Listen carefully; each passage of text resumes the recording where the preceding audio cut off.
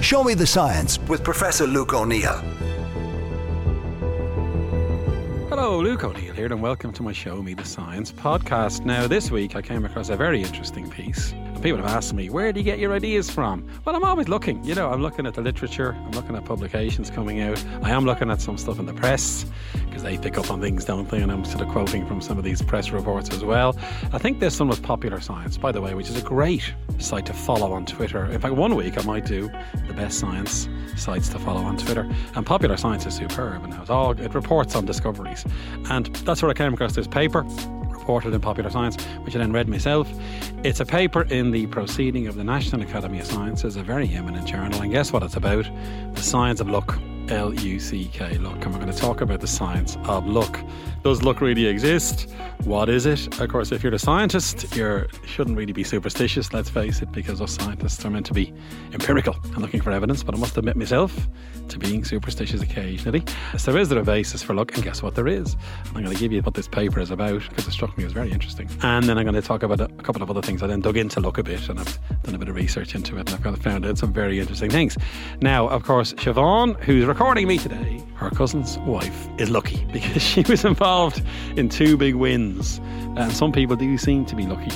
They have a bit more luck in life. And again, I'm going to talk about what the basis for that is. Now, when it comes down to luck, it's kind of about probabilities. How likely is it that you're going to win something, say? And let's say you win the lotto, does that mean you're lucky? You have to say that person's lucky if they win millions, don't you? You know? But the chances of winning the lotto are extremely slim. But then strangely, you might get a person who's won it 2 or 3 times, and they appear to be lucky. But that's just probabilities. And things are random, and things happen extremely randomly in life.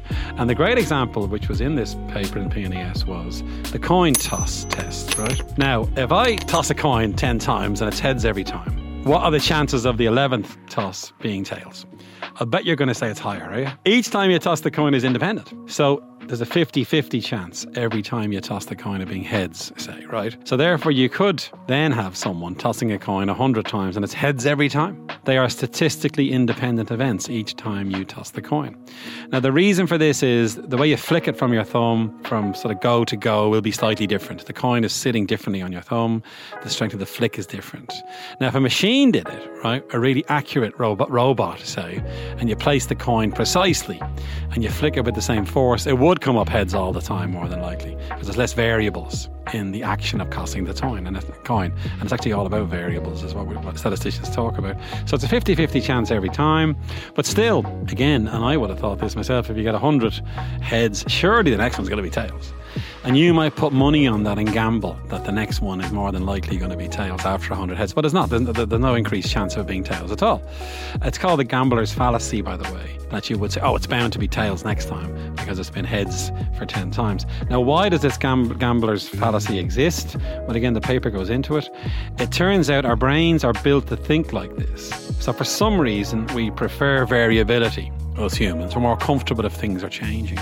So therefore, if it's been heads a lot, your brain is going, oh, it's got to be tails next, because we like things to change. Why would that be? They don't really know, and they talk about this in the paper. The brain is set up to expect variability. It could be about survival. So for example, if you're walking down a path in a forest and it's the same path and every day you walk down it, right, you're kind of expecting something to happen a bit differently the next time. Partly because maybe a bear will jump out and eat you, so you better get ready for it. So your brain is anticipating variability all the time. Hence you might think 10 heads, the next one's going to be tails because of variability. So we're built in to having this kind of sense of variability, and that's what that paper describes. It also goes into a thing called wishful thinking. We're hoping it's going to be tails because we're putting money on it, aren't we? And we think we might gamble, and we're us humans are inclined to have a lot of wishful thinking, and maybe that helps us survive. So in other words, if it's lashing rain and you're on holidays, your wishful thinking is won't be raining tomorrow and the sun will come out, So we're inclined to lean towards, again, variability, towards a more optimistic outcome because we're miserable over something, you see. So it could be tied into this sense of wishful thinking, and again, that's discussed as well. So it's this tendency towards expecting variability in the context of the gambler's fallacy is what this was about, right? So in other words, the luck part, again, comes into probabilities. And if you're lucky, maybe it will be tails after having 10 heads. And you go, oh, well, I was lucky because I won money on that, And we're driven towards that kind of sense of hoping for luck. Now, the next thing I want to talk about, though, is what about superstitions? So if you cross your fingers, does that make you luckier? If you knock on wood, a famous one, that might work as well. Well, I guess what? Science does suggest that some of these things work. Now, how could that be? How could crossing your fingers increase the chance of a good outcome? In other words, getting lucky when you throw a dice or whatever it might be, whatever the example might be. A study was done, get this, with golf balls. And they gave golfers a golf ball, and they said, now, this is a lucky golf ball. And the golfer played with that one. And then in the next round, they gave them another golf ball and said, this is not a lucky golf ball. Now, what happened? Well, strikingly, performance was better with the lucky golf ball. Now, how can that be? That's a bit of a mystery. And of course the golfer would go, oh, give me my lucky golf ball because I'm going to play better next time with this ball. Now the golf balls were the same. It was the same golf ball, right? It was just said, the person who was doing the experiment said this one's lucky, and then pretended it was a different golf ball, but it wasn't. That's well controlled. And of course, I often talk about controls in experiments. There was no point in giving a different golf ball, because maybe there was something different about the golf ball, but this was the same golf ball. Golfers might say, oh, you're knocking the golf ball around the course and it changed. But overall, it's not a bad experiment to do. Now, why would this be? And the second example is a lucky charm. And very often people carry with them something that brings them luck, Now, it turns out that it's to do with positive thinking, because if you think something is bringing you a bit of luck, then you might perform better, you see. And maybe the round of golf is better because you have your lucky golf ball or your lucky charm is in your pocket or whatever it might be. So it's increased performance. And in the case of the lucky charm, they got people to carry these lucky charms and they got them to try and solve anagrams, which are word puzzles. People did better if they had the lucky charm. Isn't that amazing? So it seems to be to do with performance and also persistence. They talk about this as well. You'll keep trying if you have your lucky charm and your lucky golf ball. Maybe you'll try a bit harder. So it's about persistence, and that might be the reason why there's enhanced performance. There's also the notion of empowerment they talk about. You feel more empowered if you have your lucky charm in your pocket or you're playing with your lucky golf ball. A great phrase for this, of course, is in America, and a good American friend of mine, and she would say before a game of hockey, the coach would go, get your game face on. That's a phrase that we would know. And again, that's a bit like empowerment, isn't it? So instead of getting your game face on, here's a lucky charm, go out and play the game, or whatever it might be. Or maybe you have a superstition as you walk on the pitch. You might touch the barrier. Many sports people have these superstitions. And again, it seems to focus the mind, and then maybe they can perform better. So it's not so much a charm bringing you luck or superstitions working. It could be to do with empowerment and performance. Now, the other thing that I came across that I thought was fascinating was, is there a difference between Siobhan's cousin's wife and someone who hasn't won any lotto or whatever it might be that she's won? Is there a difference between lucky and unlucky people? Well, again, an experiment was done on this, and they got people to read a page in a newspaper.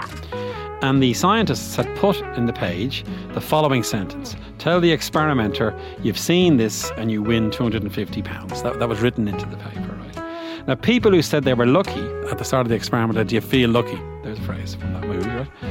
What was it, Dirty Harry? Do you feel lucky? If they said they felt lucky, they were more likely to see the words. Isn't that incredible?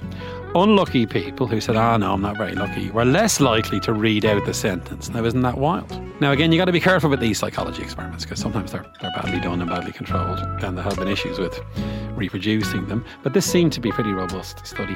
Why would this be? They think the people who said they felt unlucky were inclined to be more anxious, whereas lucky people were more likely to take chances and go for it and go for new experiences.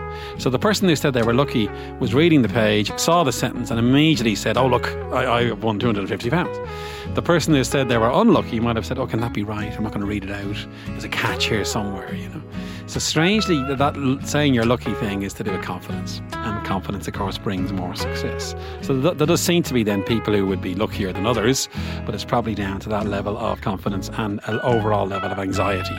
And people with more anxiety are inclined to feel unlucky. And of course, the advice, again, is the power of positive thinking. Try and break through that and say, look, I feel lucky today. When you get up in the morning, say, today's going to be a good day, I'm lucky, And then the day might go better for you, because again, you're going to be more positive in your behaviour that day. It's quite an interesting experiment. And then there's the idea of serendipity. Now, that's a word, the fancy word that we use for luck in a way. So things happen randomly and you might stumble into something serendipitously. Much of science can be like that, actually. We often make a discovery and it's a serendipitous thing. So let's say I go to a conference and just by chance, and again luck comes into it, I happen to be having a conversation with another scientist and that scientist says something to me and I go, oh, that's interesting. And I find it interesting because I'd read that paper yesterday and met the person by chance, So a serendipitous finding can happen in science because things click into place a bit randomly and then you make the advance. And through my career, in fact, a lot of it's like that. A lot of it's serendipitous. Just the right place, the right time kind of thing, And serendipity does seem to exist. And of course, the big question is, how will it work? If you're a bit lucky and a bit positive, you're inclined to be out there more, you're going to come across more people, maybe go to the conference, maybe go to the coffee break and start talking to people. So again, that serendipitous thing could be tied into this notion of confidence and luck. You might be going to more places, travelling around more, for example. Less likely to follow routine is a big one, because if you're in a routine, you're less likely to bump into the thing that might bring you fortune, say, or luck, whatever it might be, So if I didn't go to the conference and I'm in my routine in my lab all the time without meeting people, then the serendipitous stuff doesn't happen. So it is about behaviour, partly, you see, which is another interesting thing. And of course, you get the great phrase there is people make their own luck, that we're all aware of. And in a way, that's what this is about, kind of, I guess. And good luck and good mood correlate. There's studies showing that the people who are inclined to say they're lucky are inclined to have better mental health, which is another thing to remember. And you can enhance this, as they say, by the power of positive thinking. So if you have a positive, go-getter attitude, right, you appear to be lucky, because things happen that are good, in a way. So rather than being, somehow the gods giving you this luck thing, it's actually about your own behaviour and your own attitude is the key thing. And then the other thing that I've come across is lucky things like lucky numbers. So 7 is a lucky number in Christian sort of philosophy and Christian cultures. It's 8 in China. Now, strangely, this kind of works out. There are studies showing that, if you pick the number 7, it might come up more. Whereas Chinese people say 8 comes up more. Can that be true? Very unlikely. Why would 8 be a lucky number in China and 7 a lucky number in Ireland? That seems most unlikely, doesn't it? And there's no evidence that that's the case. But again, these things are random, aren't they? And they're picked by different cultures for various reasons, I guess. And then the last thing I want to tell you is some great phrases about luck, which I came across as well. Louis Pasteur, that great scientist, French scientist who discovered loads of vaccines, discovered pasteurization of really important things. He said, chance favours the prepared mind. Now, of course, that's annoying, isn't it? You got to keep working, haven't you? And then you'll stumble into things and you'll realise the opportunity. But chance does favour the prepared mind. A guy called Ray Shea, whoever he might be, I don't know, or if it's whoever it might be, said, depend on the rabbit's foot if you will, but remember it didn't work for the rabbit. Isn't that a strange one? Another phrase I came across is, the only sure thing about luck is it will change. And that's very important as a message. You might be having a bad day. You might have had a bad week. You might have had a bad year. But it will change. Luck always changes because it's so random. So there's always grounds for things changing and things getting a bit better. Because that's the one sure thing about luck. It will change. And then golfer Gary Player, and I'm sure you've heard this as well, famously said, some interviewer said to him once, God, you're very lucky, Gary. You managed to get that hole in one. Or you managed to get that fantastic long putt. And he said, yeah, but the funny thing is, he says, the harder I practice, the luckier I get. And isn't that so true? So, bottom line, there's no such thing as luck, actually.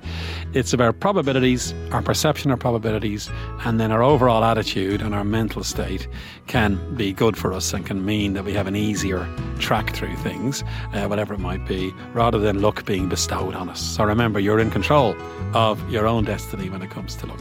So there you have it, the science of luck. I hope you enjoy that one. Thanks very much for listening. And of course, my podcast is a News Talk production and it's available for download every Thursday wherever you get your podcasts. And thanks very much for listening.